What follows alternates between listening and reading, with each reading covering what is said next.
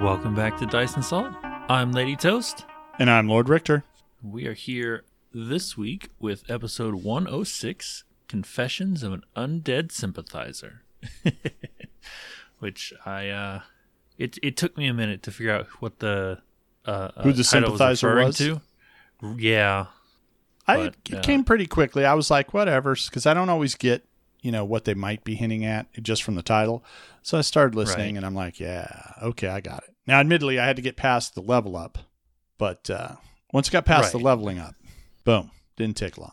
Yeah, but they do level up, and they get a couple of good things. Teoblith is very disappointed with his 5 5th level spells, so Yeah, I don't I'm heartbroken, man. I know, like it's just 5 spells and they're all 5th level, and I just woe is me. I know. I so wish it was like the Skull and Shackles campaign. Yeah. I mean, that wasn't a rough campaign. That wasn't a traumatic campaign. That was fun. It was fun. We got to sail the high seas and fight for treasure and take over a whole country. And in this, it's like, hey, everyone died. You should go find out why. It's like, okay, we'll do that. I got to look something up, because when they started talking about, one of the things that Randolph gets among his skill focus to really hammer home the healing hands and whatnot, taking your advice. Yep. He got, and I'm very proud of him and to have provided that advice. Although there were others in the chat that also put forth a commentary to really hone it right. Right. And I think Zeno helped him out a lot. I think Zeno put some comments into the chat about how that would be best to go with that, and avoiding some of the gray area that was that's out there, because they wrote everything so airtight. But when they were talking about the breath of life, the smoochy kiss, or what do they call it? Yes, it was smooch of life, I think was shared. But for some reason I heard in my head "Kiss Me Deadly" by Lita Ford. Not a song I'm familiar with. Yeah, well, I'm looking now so I can pull the lyrics of the. Yeah, okay. So this is what hit in my head as Joe was saying this, and I have no idea why, but it was "Kiss me once, kiss me twice, come on, pretty baby, kiss me deadly." As he's talking about, Randolph's going to pucker up, is licking his lips and all. No idea why, but it's a good song. I don't know. I enjoyed it. I'll have to look it up when we're done. But yeah, those lyrics were popping in my head. It was almost another one of those Vipera's mom moments. Yeah. Which I think we should still try and do, but it's a lot. We absolutely should. I think we should probably reach out to Andrew directly and see if we can swing it. Just go right around the guys. That's what I say. He could definitely help us out there, I think. Yeah, that's what I'm saying. Reach out directly. I think we can get him to. We can get that Vipera's mom finally put into a song. Yeah. Get her done. The Tyrant's Grasp, the Tyrant's Grasp soundtrack, which is all really, really depressing, and then one happy song. I don't know that it's a happy song, but okay. I mean, I guess not. We'll see. I guess after that, there's not a whole lot leveling up. Although I guess Uhtred now gets to act in every surprise round regardless, which is nice. Yes. And so, I think with, at least based on Alex's reading of the Ayajitsu, for the Kensei, which I am not familiar with. I guess it's a Magus. It's probably archetype. Yeah. I think it's a archetype. Yeah. But based on his reading, it sounds like he gets to smack people with his intelligence mod in the surprise round, and if you can ever catch him flat-footed, which I believe in first edition, when you flank somebody, you actually give them the flat-footed condition, which means he could smack them. Yep. Or, I mean, he basically has a built-in way to do that. His Ring of Invisibility. Oh, yeah, there you go. He's invisible and they don't know he's there. They're flat-footed. Yep. So I think he's going to get a lot of use out of that. So he's going to be adding his int to it, and then he's also going to be critting quite a lot, but because that's just how he built the character. But he's getting very deadly. Not that he wasn't already, but like it just keeps getting more and more. Yeah, that's neat. It's funny that they have this. Back in the first edition Legend of the Five Rings, I played a crane that used Aijitsu, and that was a lot of fun. Neat. Like an actual crane? No, like no, a no. bird? It was, no, Crane Clan. Crane Clan. Like a ninja? Samurai, yeah. Sorry, Oh, okay. Legend of the Five Cool. Rings is a fantasy samurai scenario. There's some kind of European part to the world because that's where the Unicorn Clan comes back from. Mm-hmm. And they have interesting European weapons. Interesting. But yeah, I don't know what version they're on it now, but they've gone through some things like not Pathfinder, but I'm trying to think of another. Shadowrun's done it, where the timeline has advanced, and they've been through enough editions so that it's like things that you had in some books are now not what they were. The things have completely changed, like who controls this or that or whatever. It's all. Oh, that's cool. That's all changed. Like one of the clans was Scorpion, and they've been wiped out. So they don't exist as a coherent clan with lands anymore and stuff like that. Okay. Anyway, I digress. Yeah. But Aijitsu, looking forward to seeing Uhtred use that and beat the crap out of people. Mm-hmm. But I guess after that we move on to kind of what we discussed, what they were going to do last week, I guess, which was tell Teoblith and I guess now Kishikish about Erasni. Yes. Teoblith's reaction was about what I expected. He was far more concerned with the fact that she could tell him so many things about history. Kishikish, I didn't really expect. I guess if I'd known the thing about psychopomps and undead, I should have expected it, but it didn't click for me. And so like when he was all Erasni, it caught me a little off guard. I didn't realize he was a psychopomp until just an episode ago, 2 episodes ago, 2, I think. when he came back, when he reappeared in the story, and he's like, oh yeah, I brought all us psychopomps, and I'm like, oh. Okay, so he's about, hurting the dead on their way. Yep. That's kind of core to who he is. I mean, he's a unique individual, so he can be different however he wants to be, but he's all, this is sort of core to his being somehow. Right. So I wasn't surprised that he had that attitude. I swear that Uhtred has been sharing that information, with him along the way, but I could have sworn I don't think it was Erasni this too, much. but maybe not. I don't think so. I think it was a lot of the other stuff that they'd been doing, but I don't think that he'd shared that they knew her personally. Yeah, entirely possible. Entirely possible. I did think it was funny too, just like you said, that Teoblith's anger, his frustration, his being irked, was all about he lost time that he could have spent asking Erasni all about stuff. It had nothing to do with you kept a secret from him. It had nothing to do what that secret was. It had everything to do with, you mean I could have, written volumes on the history and you denied me that? I mean, even for a few days? I mean, what the hell? I think if he'd known and they'd actually let him talk to her, I think he would have annoyed her to the point that she might have just come over there and smited him. Or whenever she shows up, just, this is for annoying me to death again. I don't think so. I think, I don't know. I think just I honestly think him wanting to get her story and get that information and ask her about all these historical events, but also getting her story, I think that might be worth more to her than anything else. I could see that. Getting the actual story out there of what happened to her. Right. I mean, everybody else has got their story, and then she's able to say it in her words. Hey, this is what they did to me, and present it as they've done something terrible to me. I think would be a huge thing for her to want to do at this point. Now, I could see that. Yeah, definitely. Would she care? All that other stuff. I mean, she's a god. Demigod. Still a god. The word God's in there. Greater God, lesser God, demigod. You know what's common to all three of those? God. I'm not sure, what the thinking would be. It might amuse her to do it or something else. I don't know. I mean, she might just see it as valuable and do it.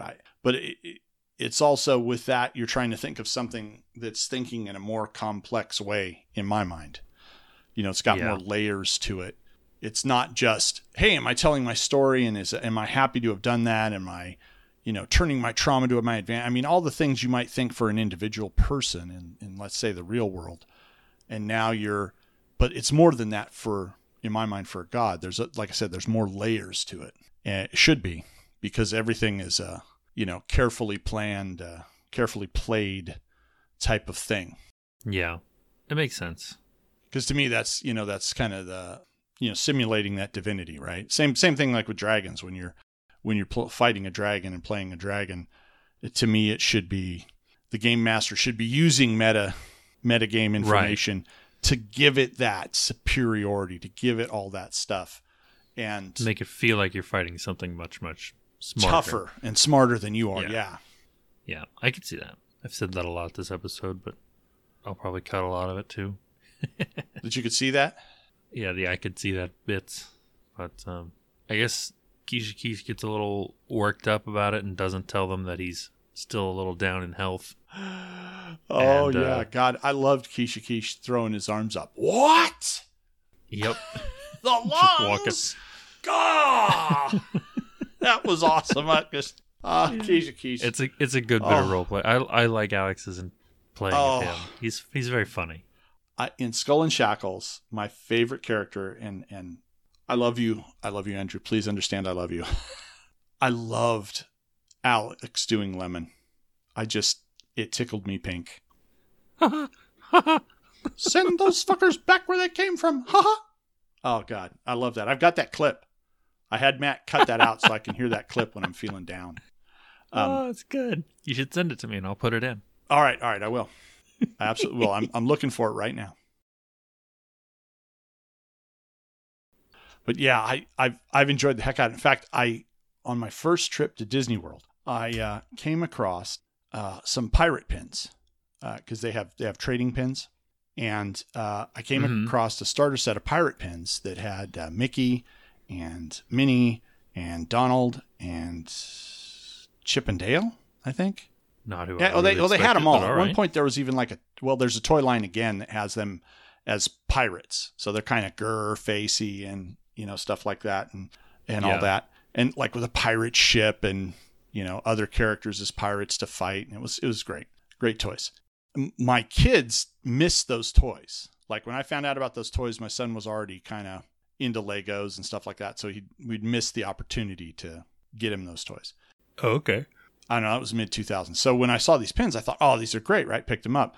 The other thing was when I saw the Mickey one, I went, oh my God, I got to give this to Alex. I got to get it to Alex. So I did. And so he's got I think he's posted it a couple times. Yep. He's shown it at least once that he got it. And then there was the whole thing about Matt not getting Nick dice, because I sent them some dice. And then I sent them the power dice. And then we find out Matt had the hoard of dice, even though he was saying he didn't have the hoard of dice. So, yeah. Well, everything gets sent to Matt if you send them stuff. So I know. I know. Because I'll send cookies. I need to send them more cookies, come to think of it. But anytime I do, they go straight to him. So Matt gets to decide, who gets what. And so I've taken to posting when I've sent them cookies so that everyone knows to pry him out of Matt's cold dead hands. Yes. That way Matt doesn't just, not that I think he would, but that he just won't eat them all. Again, not that I think he would do that. Right. But back to my point that I was making about Lemon and loving that voice in Skull and Shackles and his appearance in the last couple episodes at the very end. Mm-hmm. Keisha, I think, is my favorite voice in this AP. I just his going through Nynaeve's. Yes. Oh, let me go through. Oh my God! What in the? Oh, there's more of them here. Yep. What is? It's that whole thing through Nynaeve's. it just made me just laugh and just die of laughter, and especially knowing that the guys had managed to shortcut it and go right to the finish and fix it and not have to fight everything. So they just left everything in all these other places. And I was like, oh man. And then Keisha Keesh just rolling through. I was like, oh God. So to have him back and, that in my mind as Keisha Keesh is back and he's all, oh, for crying out, the lungs, all that stuff. I'm just imagining the big tromping and it's just great. And all the, the dramatic and, yeah. No, I get God. it. I'm with you on the very much liking a voice that he does for him. It's very good. It fits. And then, very like well. I said, I see him as that one character, which is not technically correct, but I see him as that racing it's canon in your mind. As that racing snail guy from Neverending Story. And he's, That's what dramatic and, oh God. And maybe there's something to do with snails and being dramatic. Apparently, right? Yeah. I mean, that was the point of Turbo, right? He's a snail, he goes fast, it's dramatic. I think it's a snail, he goes fast and you don't expect it, but yes. I thought it was dramatic that he went fast. It wasn't drama? I don't know. I've never seen it. Oh, okay. I've seen like the previews for it and I was like, oh, it's a snail and he subverts expectations by going fast. Oh gosh. I mean, if you want to do that, we can reduce everything down to a painful 2-line explanation. I know we can. And that wasn't my intention with this. Anyway, they finally move on and they get back to this room that they were in with like I guess a couple of ways that they could go, and then they decide to go up to the part of the wall that has like a little handprint mold in it. Was this explained last week? Did we see this last week? Because I don't remember. I remember the hand indentation thing. Like it looked like a hand went there. I remember that. Right. I do remember that. And there was, so I remember that being described last week. And then again, we have the description this week. And boy, I don't even know what to call this. I'm totally 100% with Alex and with the guys on this is a trap. It's 100% a trap. This is Admiral Akbar says it's a trap. 100%. Yeah, there's no way this isn't I don't think I've read an AP and encountered a hazard. It's always a trap. What is a hazard? Well, a hazard is like, it could be a field of rubble or like an iced over river. And so you go across it and you've got to mitigate keep yourself going across it, and it can have consequences. Like as you're crossing it, roll and the ice may give way and you fall in. Okay. That I get. But this totally wasn't that though. In my mind, it was just totally not that. I mean, I guess even the things that you would see in other APs is like, okay, well, that's a trap. Like you could see it in the description, like that's a trap. That's what it does here. It's like, hey, there's a handprint on the wall in a dungeon that belonged to one of the most evil people on the planet. Hey, put your hand here. It's totally fine. Well, and they called it a hazard. I'm like, I don't understand that at all. Well, the thing is I guess what's going on is it's an obvious trap. So that's why there's no DC, because it's a trap. You look at it and go, oh, what's this? Oh, it's trapped. It's got to be trapped. Right. I mean, because look what you do. You put your hand there, and who the hell just leaves it so you put your hand there, and any old hand will make this work. It has to be a trap. Yeah. And it's like, okay, but then it doesn't locks make it a hazard, though. It locks his hand in, so it's, oh, okay. And it's like, oh, but like like the finger trap, you apply more pressure in, and it just, do its thing. But then they have this whole explanation later that Alex provides that, oh, if you tried to pull your hand out, if you'd twisted to the left or to the right, whoosh, your hand gets cut off. And I'm like, that's a trap, man. I mean, It's possible that you just can't disable it because you'd have to activate it, like get your hand in it in order to be like, uh-oh, now it can do stuff to me. Now I get it. Yeah. And so how do you then disable it while you got your one hand tied up? I don't know. But it just totally was like, I don't know what they were doing. Other than it, should have been like The DC to detect this trap is 0. You put your Right. hand there, something bad's going to happen. But apparently you're supposed to put your hand there anyway, so I don't know what's going on. I mean, Yeah, I'm not really sure how it's supposed to work, or maybe I'm just not thinking the DM side of it through. Because like you tell your players about it, right? They immediately know this is a trap. But if they want to go forward, this is how they do it. So one of them does it. So what do you do at that point? Do you tell them, okay, well your hand's locked in?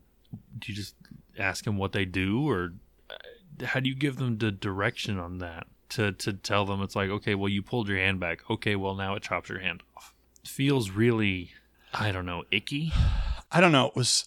Yeah, but I mean, it's not icky from like you made it scary or you made it creepy. It's just like it's icky from a rules perspective and from a play perspective. It's like, okay. I mean, I get it. A hazard is something that is generally obvious and is generally not avoidable. I mean, you kind of you have to cross it, get past it, go through it, something. That's a hazard, right?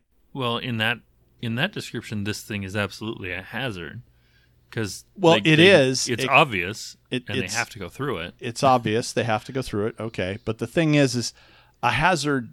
What happens should be part of the function in my mind. Like he talked about you could be in a place where the cavern's going to fall on, the roof's going to fall on you. So that's a hazard. You got to cross that space without getting hit by falling debris. So that has a chance. I mean, you know what I'm saying? It's like you make it. I think the deal is you like make a typically make a check. And if you do high enough, then you manage to dodge across it, or you cross the frozen river without the ice cracks, but doesn't break, or, something like that. Right. That's what it is. Or you find some other way to overcome that thing. This is you lock your hand in. And then if you do anything weird, off comes your hand. Yeah. I mean, that's not a hazard, really. I mean, it's a trap. I mean, it's for all the Dune fans out there, it's exactly like when he sticks his hand in that Ben Gesserit box and he's got to leave it in there. Your hand's not hurt, even though that's what your mind's telling you. You've got to silence your mind. Your hand's not hurt. And, you got to go until, whatever, to see how long you can hold it, to meet whatever measure. I mean, it's a trap. Yeah. Because if you pull out too soon, you get stabbed with the poison dagger in the Dune analogy. Or is it allegory? Oh, is that what happened? No, he gets threatened with it. And told he has to leave his hand in there or he's going to get stabbed with it. And what happens is the Ben Gesserit witch eventually, decides that you've done something and thus you've proven you're human. I see. Because just being genetically human doesn't mean you're actually human for them. It's okay. There's a scene in the movie. Watch the new movie. It's fine. I did watch the new movie. I've watched the new movie twice. I even watched the movie with someone who would explain it to me, and I was asking them questions the whole time. And I still don't really understand what was going on with that series.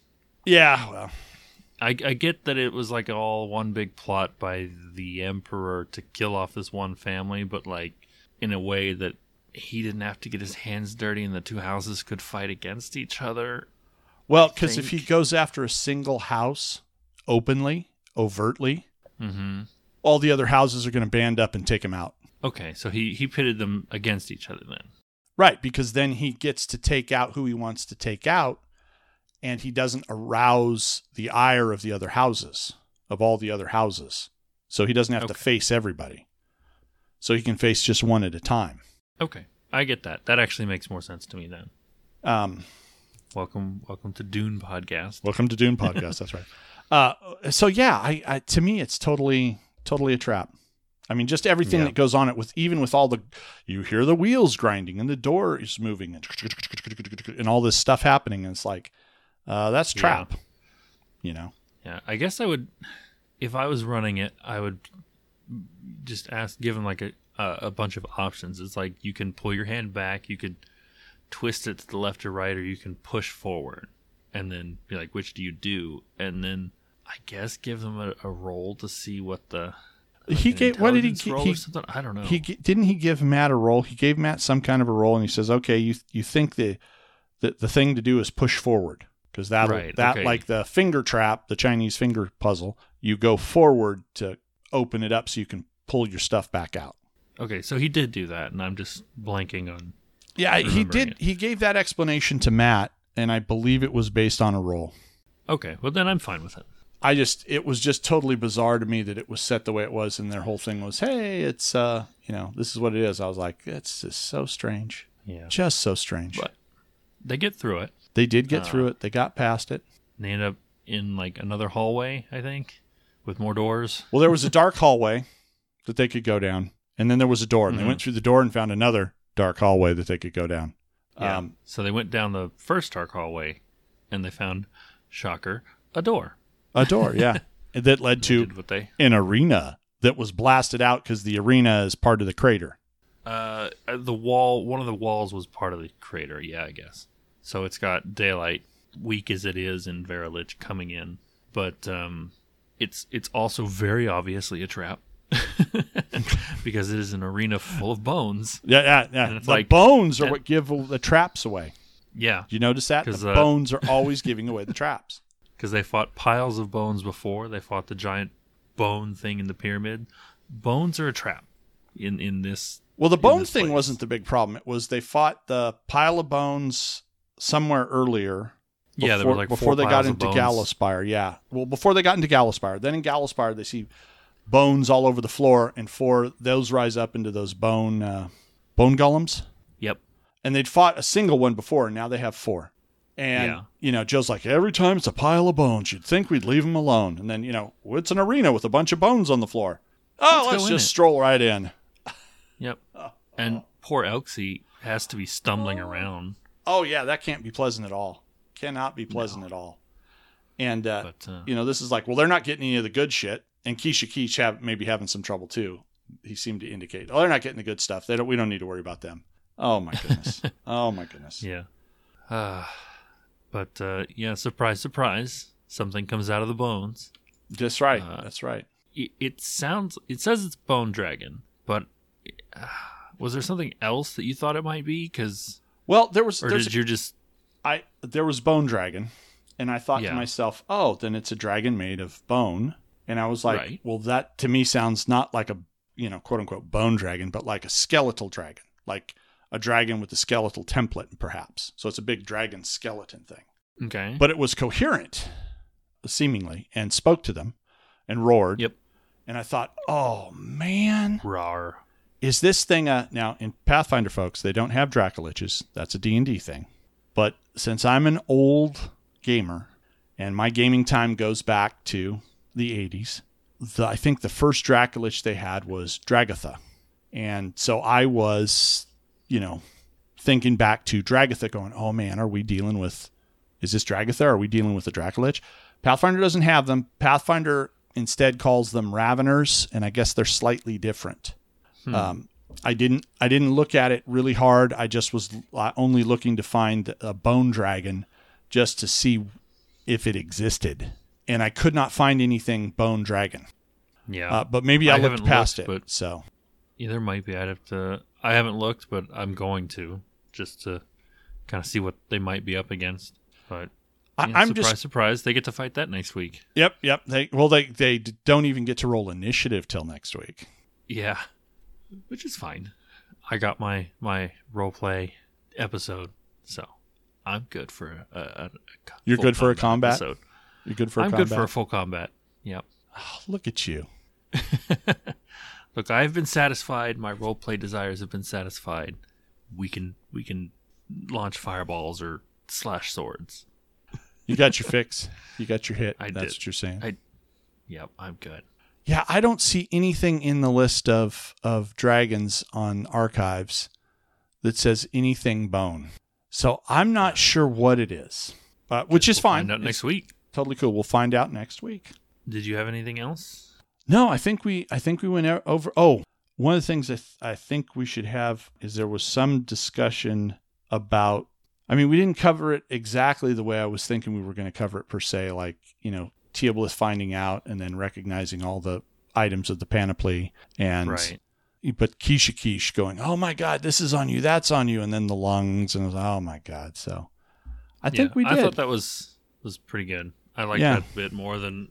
I mean, obviously Teobalith was going to find out these are all her items, and yeah, no, I like that Matt jumped on that going, seeing those, but I love the, do you know how much history she's seen? And I was like, oh God.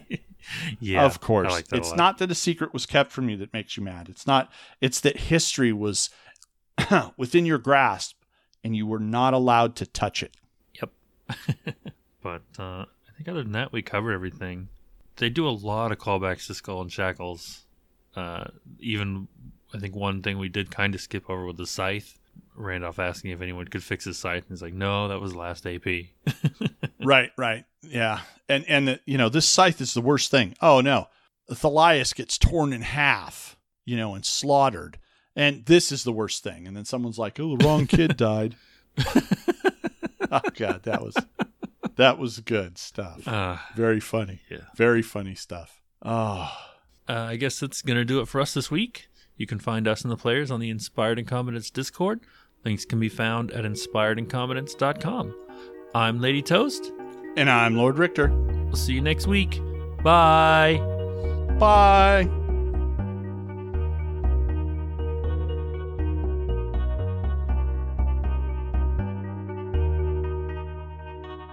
Andrew? Am I missing someone? Yeah, he's on the thing. He's the song guy. Come on. You kidding me? Oh shit, Lemon. Yeah. Oh god. How did I miss that? Well, players, under players, you click on players and you stroll down. There's Alex and Joe and Matt and Nick and Tom and Andrew. Yep. I remember Andrew. Send those fuckers back where they came from!